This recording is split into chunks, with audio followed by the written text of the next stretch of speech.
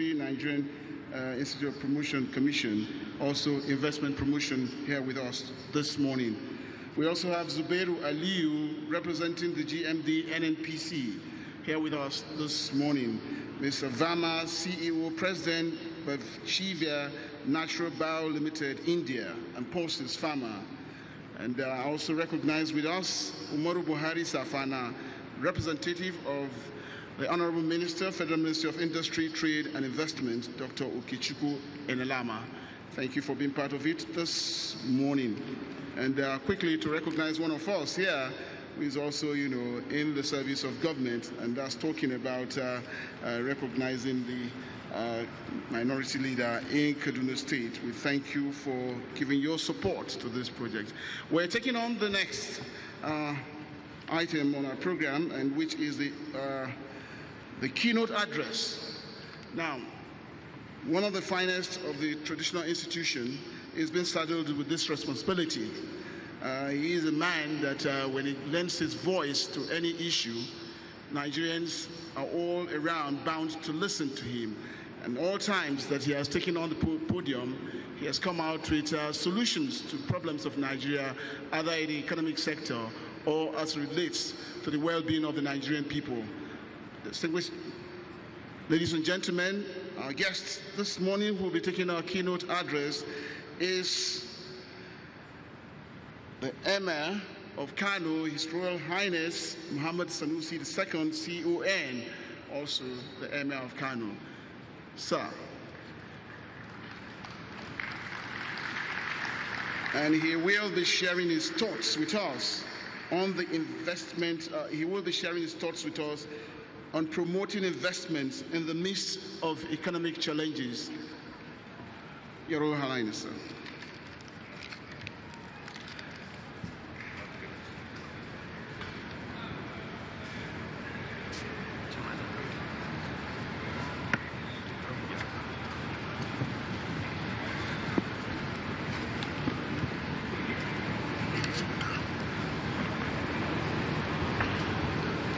Bismillahir Rahmanir Rahim. Alhamdulillah wassalatu wassalamu ala Rasulillah wa ala alihi wa sahbihi wa mawala. Your Excellency, the Executive Governor of Kaduna State, Malam Nasir Ahmed Al-Rufai, Your Excellency, the Deputy Governor, Architect Barnabas Yusuf Bala, the Right Honorable Speaker, Aminu Abdullahi Shagali, Your Eminence, Sultan Muhammad Saad Abubakar, Sarki Musulmi, Your Excellency, Governor General Duke, Excellencies, members of the Diplomatic Corps, development partners, ladies and gentlemen, Assalamu alaikum wa rahmatullahi wa barakatuh.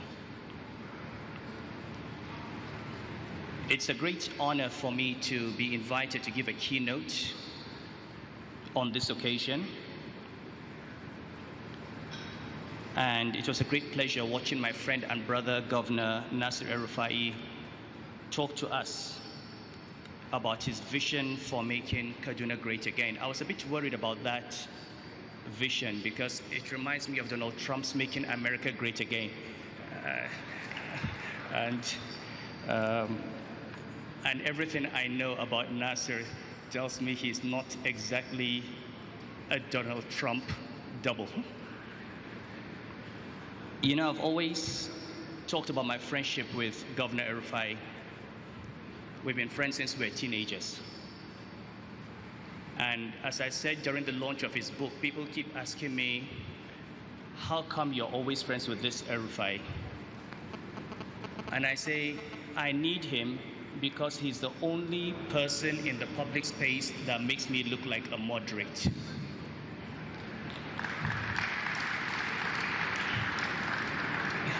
You know, usually people go to my friends and say, including the Sultan now, they go to him and say, look, talk to the Emir of Kano. And everywhere, talk to the governor, say, talk to your friend, he's too radical. But what I find is that people come to me and say, please talk to your friend Nasser. You know, he's so, and so long as I continue to have that, you know, I'm comfortable that I'm not the most extreme and most radical public officer, so I have to keep close to Governor Nasser. I've been asked to speak on promoting investments in the midst of economic challenges. And maybe we should look at what these economic challenges are and take a broad view of the environment in which we are, because we can't just talk about Kaduna State. Kaduna State exists in northern Nigeria exists in Nigeria exists in Africa, and Africa is part of a global economic infrastructure.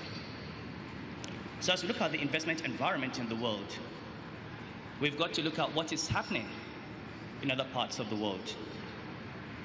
What are the implications of a Donald Trump presidency and a return to US isolationism? What are the implications of Brexit for Nigeria, for the European Union? We have elections happening all over Europe. We don't know what they're going to come up with.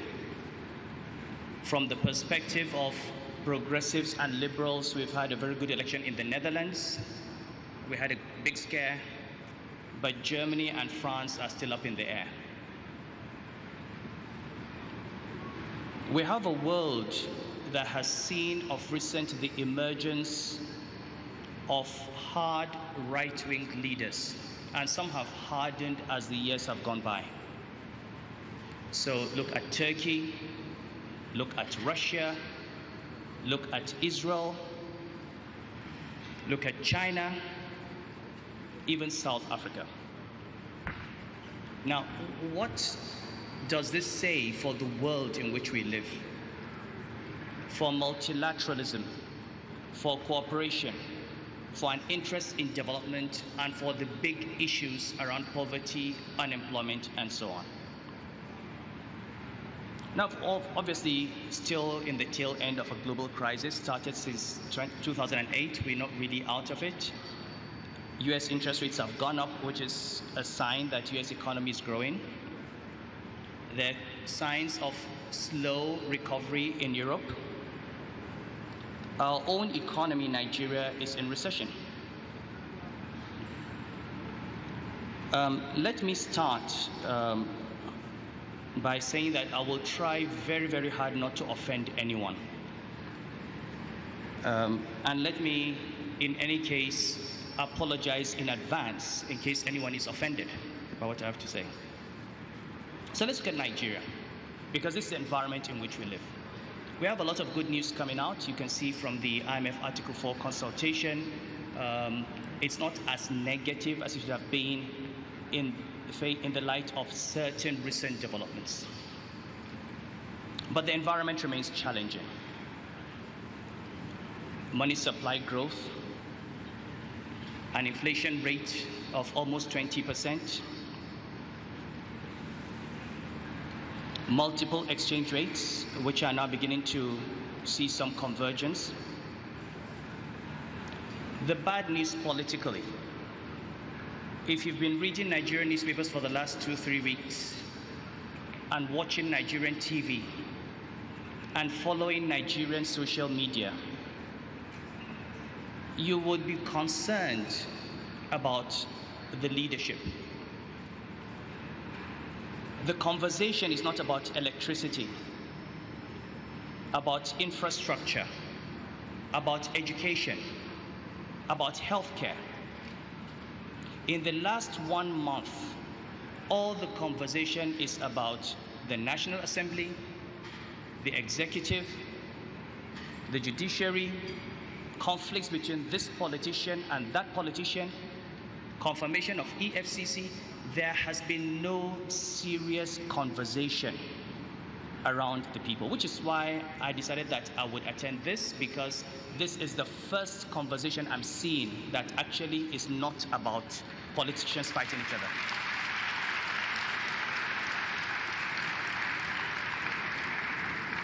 Now, the problem with all that noise is that it has all the consequences of noise. No matter what you're doing, if you create too much noise, nobody sees your good work. Nobody is seeing progress on security. Nobody sees progress on the fight against corruption. All we see is a constant struggle between certain politicians and others, holding this entire country to ransom. And all of us have been sucked into it.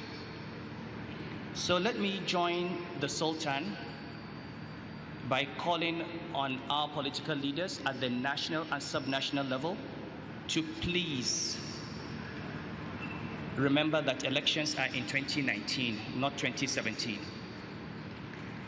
Nobody wins an election in 2017. It is not yet time. Let's talk about education and healthcare. We all understand when we get to late 2018, you stop working and politicize. We all understand that. But it is too early to leave your posts. You can't be in politics for 4 years. And this is a big problem. So we're talking about a difficult economic environment. A lot of that difficulty is self-inflicted. Now let's talk about policies. I've spoken a few times on the economy. I think I've actually said enough. There isn't much to add, but what I will do is I will summarize what my position has been in the last 2 years. If you look at Africa in the so-called Africa Rising Decade, and you look at African economies and their GDP and ask yourself, what has been the major driver of growth in Africa? And why has that suddenly changed? You'd find that Africa Rising was a story that was built on 2 pillars. The first pillar was rising commodity prices, occasioned partly by the rise of China, the strength of Chinese and Indian growth. The second was rising debt.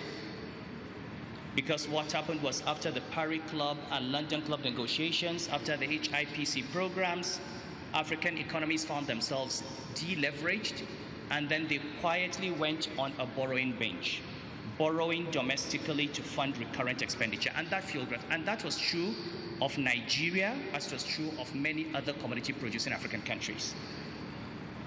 Now, as a country, we need to understand that the growth of Nigeria in the periods of high growth was driven largely by rising commodity prices and debt. And that model has now reached the logical limits. The collapse in oil price has made that very obvious. Today, if you're looking at debt, if you take the IMF Article 4 consultation report, the federal government of Nigeria is spending 66% of its revenue on interest on debt. 66%. Which means only 34% of revenue is available for capital expenditure, for recurrent expenditure, and for development. That model cannot work. If you look at the 2017 budget of the federal government, and I don't know if people are looking at those headline numbers, and I sometimes wonder what Nigerian economists are doing. The 2017 budget presented by the federal government, the amount earmarked for debt service is in excess of the entire non-oil revenue of the federal government. But that's not the problem. The problem is that it is also a budget that also goes for even more debt. So if you're paying 66% of your revenue as interest and you add more debt, where do you stop? 70%, 80%, when do you stop? And the key to fora such as this is that as a country at the national level and as state governments at the subnational level, we need to understand that the model of government borrowing and spending has reached its limit. Growth can only come from investment. Growth can only come from investment. It cannot come from consumption. It cannot come from the government balance sheet because government doesn't have money. It cannot come from borrowing because you cannot borrow unsustainably. And everybody from the federal government to the state and local government has to ask one question and one question only. How do I make Nigeria, how do I make my state, how do I make my local government, my emirate, the attractive destination for the scarce capital flying around the world?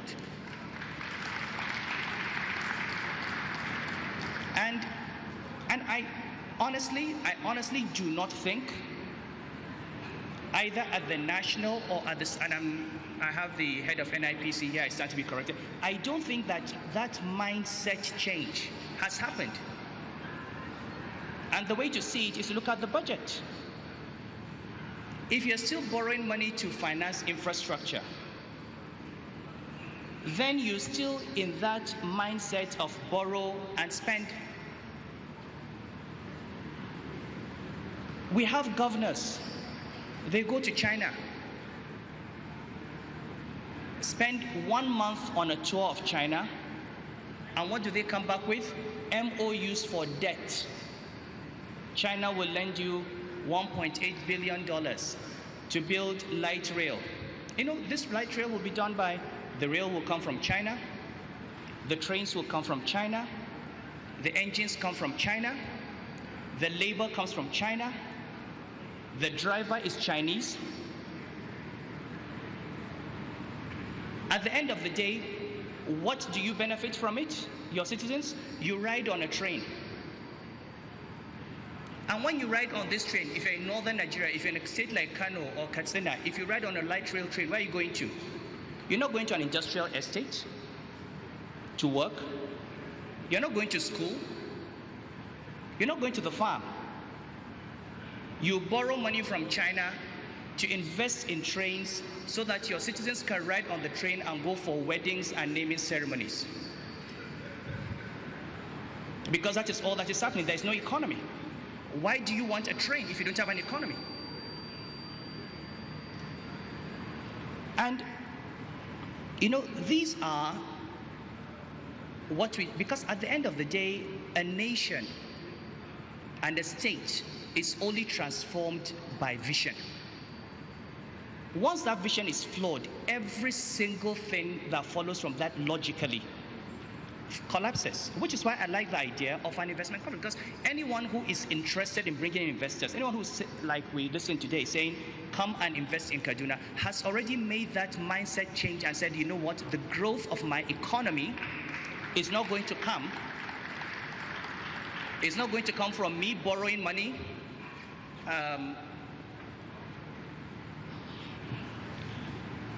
Sorry, this is Chinese silk, so it's just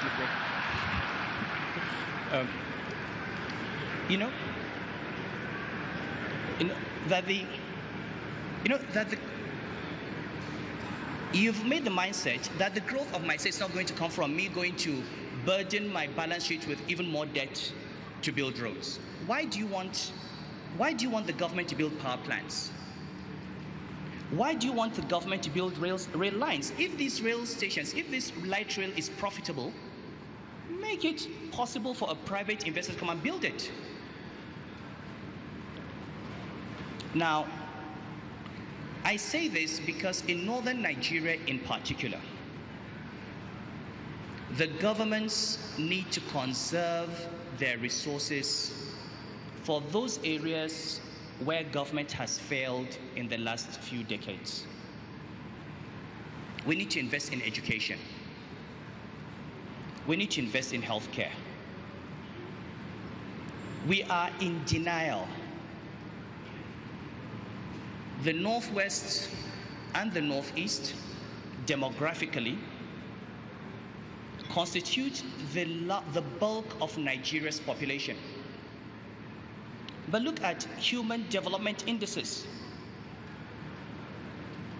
Look at the number of children out of school. Look at adult literacy.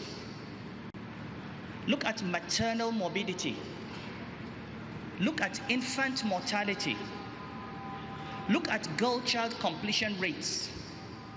Look at per capita income. The northeast and the northwest of Nigeria are among the poorest parts of the world.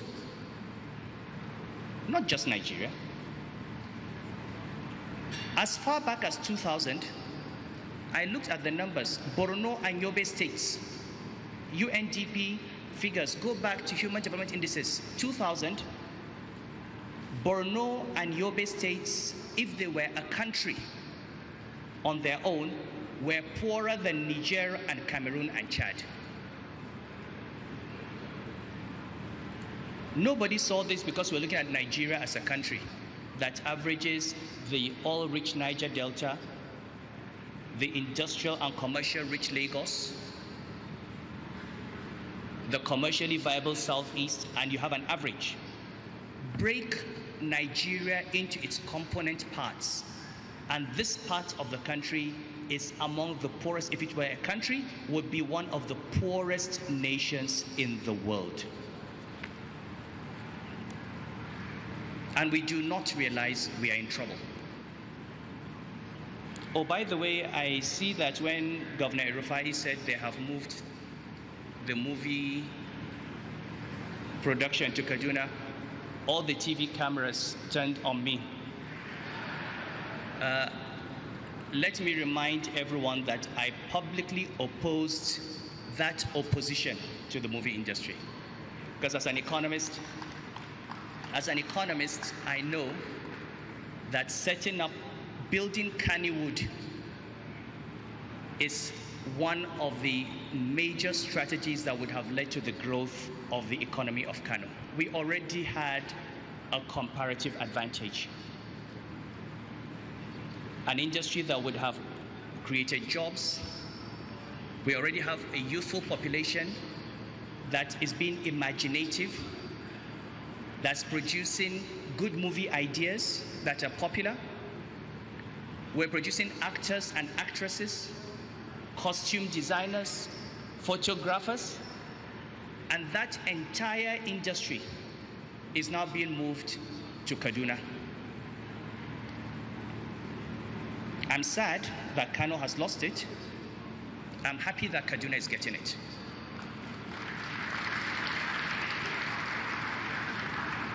But this brings me to the next level of discourse at the subnational, which is northern Nigeria, because we need to understand the root of the problems of northern Nigeria. Kannywood is one example. Many years ago, maybe a decade, a little more than a decade ago, in Kano, a state governor who was a university graduate, who was a teacher, organized a public event at which books written by northern Nigerian authors were burnt. We set fire to books. You know, the kind of thing the medieval church used to do in the Dark Ages, burning books of science. It happened in Kano. Burning books. What is the crime of those books? They're writing about something called soyayya. And love apparently is supposed to be a very bad word. In a society where you don't love your woman and you don't love your children, you allow them to beg, you beat up your woman, why should anyone talk about love? Why? Because we have adopted an interpretation of our culture and our religion that is rooted in a 13th century mindset that refuses to recognize that the rest of the Muslim world has moved on. Today in Malaysia, you wake up and divorce your wife, that's fine.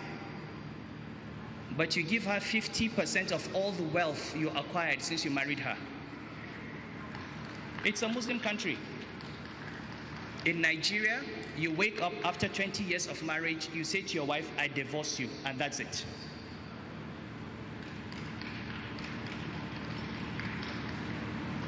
Other Muslim nations have pushed forward girl-child education. They've pushed forward science and technology. They've pushed forward the arts. And you know, we have this myth in northern Nigeria where we try to create an Islamic society that never existed. You tell me that we should not write books on love in northern Nigeria. I don't know how many of you have read 1001 Nights? Have you heard of it? 1001 Nights, a book of Arabic love and erotica. That entire story was around the palace of the Caliph Harun Rashid, an Abbasid Caliph. The scholars that lived in the Abbasid period that we are quoting, the great scholars were alive when 1001 Nights was written.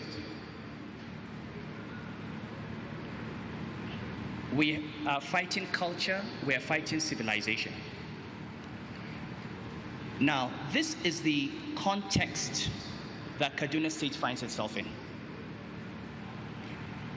where the greatest challenges we have are: one, we must wage an intellectual war, because Islam is not univocal.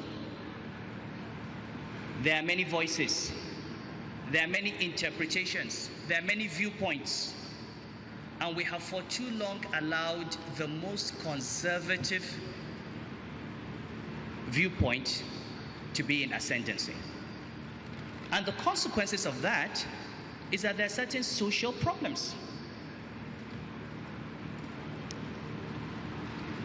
In 1960, land per rural hectare in Nigeria, per rural dweller in Nigeria, was 2.0 hectares. Today, it is 0.9 hectares. In a decade, it will be 0.5 hectares. Some of this has been environmental, desertification, desalination. Some of it has been huge demographic explosion, and we do not want to address it. The age at which girls get taken out of school and married, the number of children that they have, having babies every year, the number of wives that people marry when they cannot maintain them and their children. These subjects have been taboo, but we cannot fix the North and get investment into the North until we confront these subjects. What is our attitude towards educating our girls? What is our attitude towards child spacing so that we can financially maintain and educate and bring up children? What is the purpose of a large population that is not educated, that is jobless, that is unemployed?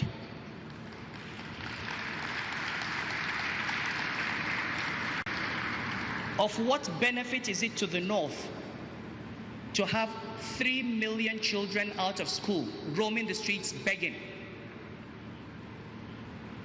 I can't conceivably think of any benefit to us as human beings, or as Nigerians, or as Northerners, or as Muslims, of having this army of unemployed beggars. And the system cannot cope. You have 250,000 out of school children today. You build the schools. By the time those schools are built, you have 500,000 waiting on the doors. So there has been, for me, in northern Nigeria, a complete failure of social policy. And for us to address social policy, we have to reclaim our religion. We have to look at what our religion actually says as opposed to what culture says. And we have to have the courage to go through the path that all societies went through, which is to stand up and challenge intellectually worldviews. I mean, some of the examples are horrendous. I'm sorry, but a current issue yesterday, if it is true, what I read,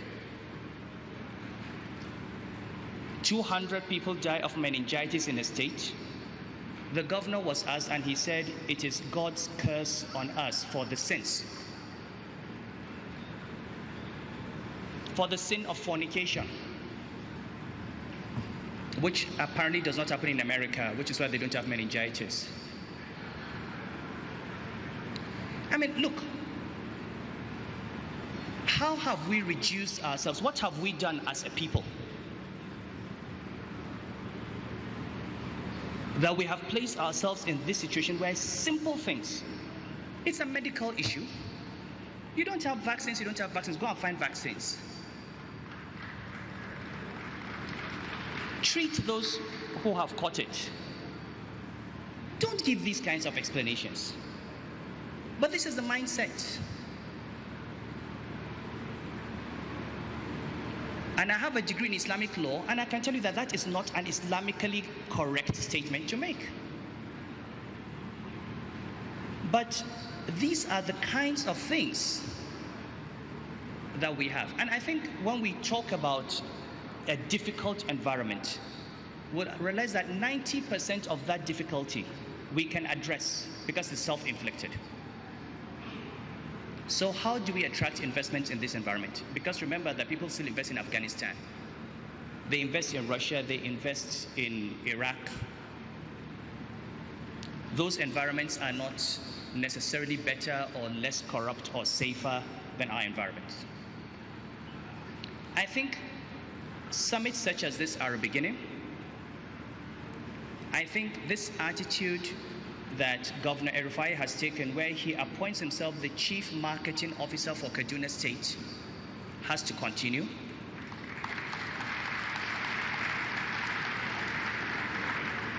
Because I spent many years as a banker, and as a Chief Risk Officer, and I did road shows.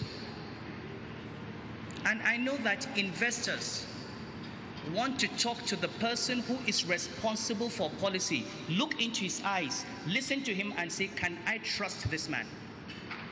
And that is far more important than what they read in newspapers. Forget Boko Haram, forget Niger Delta, forget the politics. If Nasir El-Rufai sits down with investors in New York or London or Abu Dhabi and presents a clear program for reindustrialization of Kaduna Estate, shows how he's bringing electricity, how he's bringing infrastructure, how he's providing the manpower, how he's providing the security, how he's guaranteeing their returns, they will come and invest in Kaduna. But there's no way someone sitting in New York, unless he's extremely diligent, knows even about something called Kaduna. He sees Nigeria. He sees GDP declining. He sees exchange rate policies. He sees the rate of inflation. He sees Boko Haram. He sees, I mean, that is how the world works. The world works on sound bites.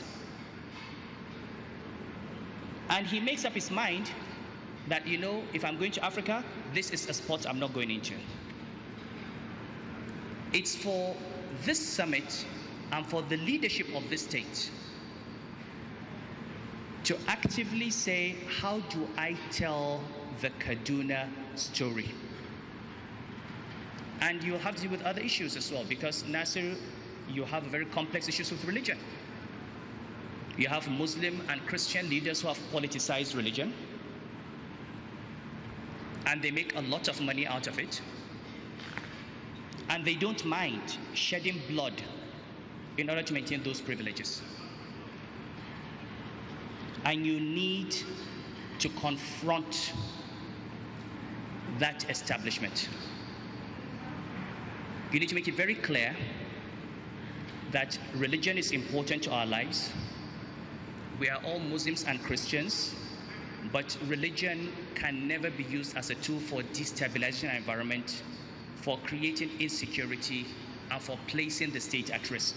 And anybody who does not live by those rules should face the law. Which is why I support you 100% in your commitment to pursue criminally. You know, if you're an imam or a pastor and you shed blood, you are a criminal, you are a murderer.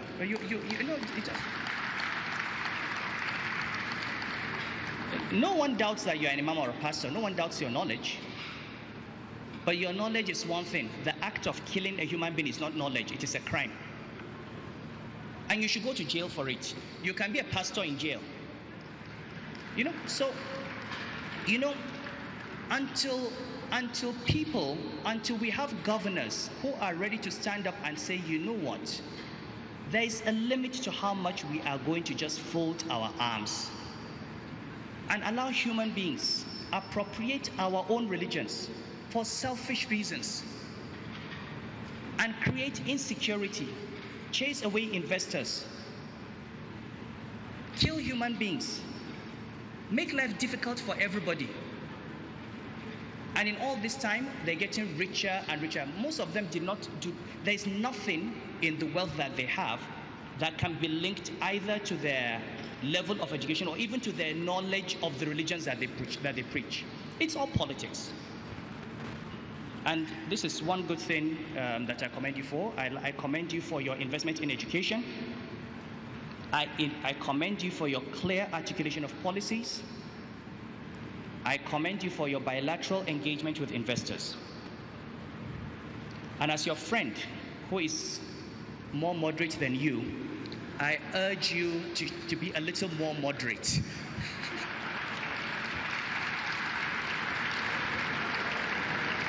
To be a little more diplomatic. I have learned over time that we all have to sometimes, we angry by something. There are things that you see that anger you, and you just leave, and face the bigger battles. I know you like fighting every battle. As your friend, I say, identify the big ones, learn to tolerate the small ones. Pass some to your deputy governor.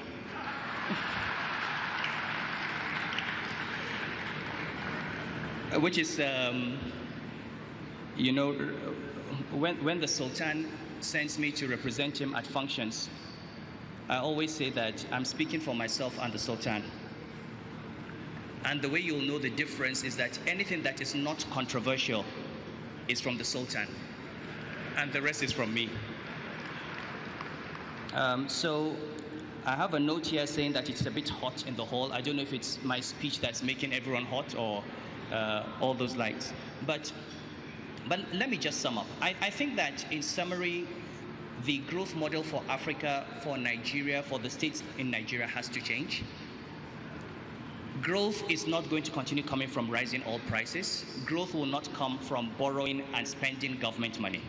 Growth will come from investment. I think we should recognize that investors are both local and foreign. Aliko Dangote has invested more in Nigeria than any foreign investor. And there are many local investors. So we need to create an environment in which we attract and encourage domestic capitalists to invest. Because first, it keeps the money in Nigeria. It provides great long-term security.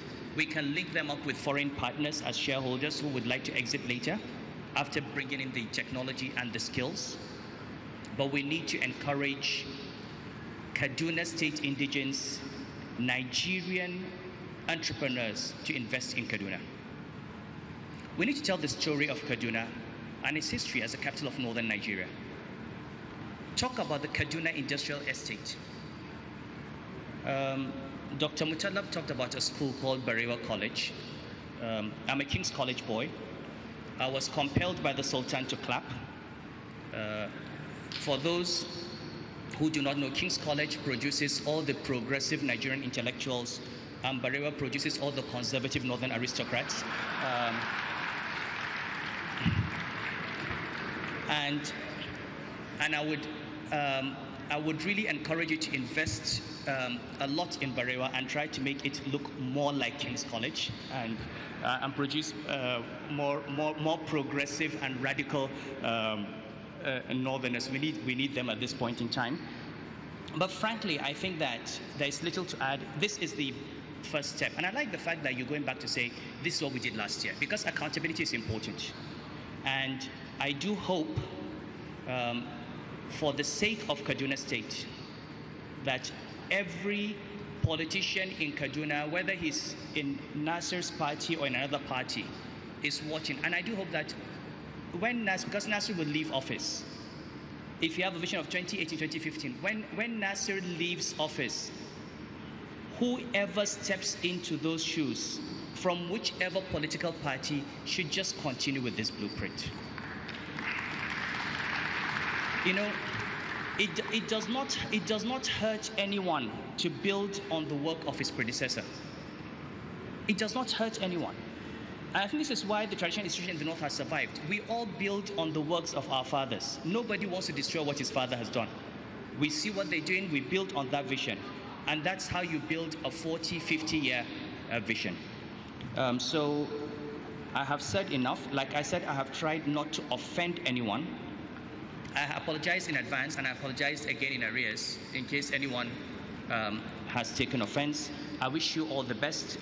Nasser, I wish Kaduna State the best. And I do hope that all the governors in the North will adopt this and will focus on this. We do need these investments.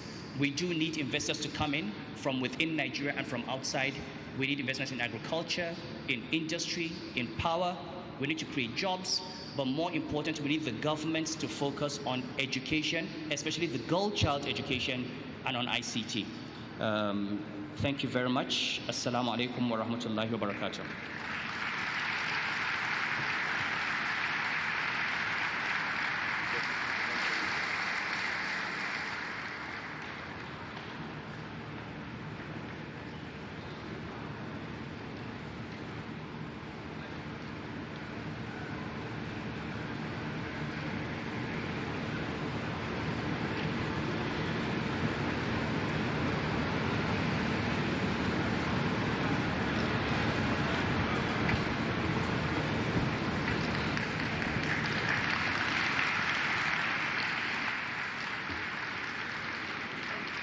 Yes, I can see that. A standing ovation for His Royal Highness the Emir of Kano,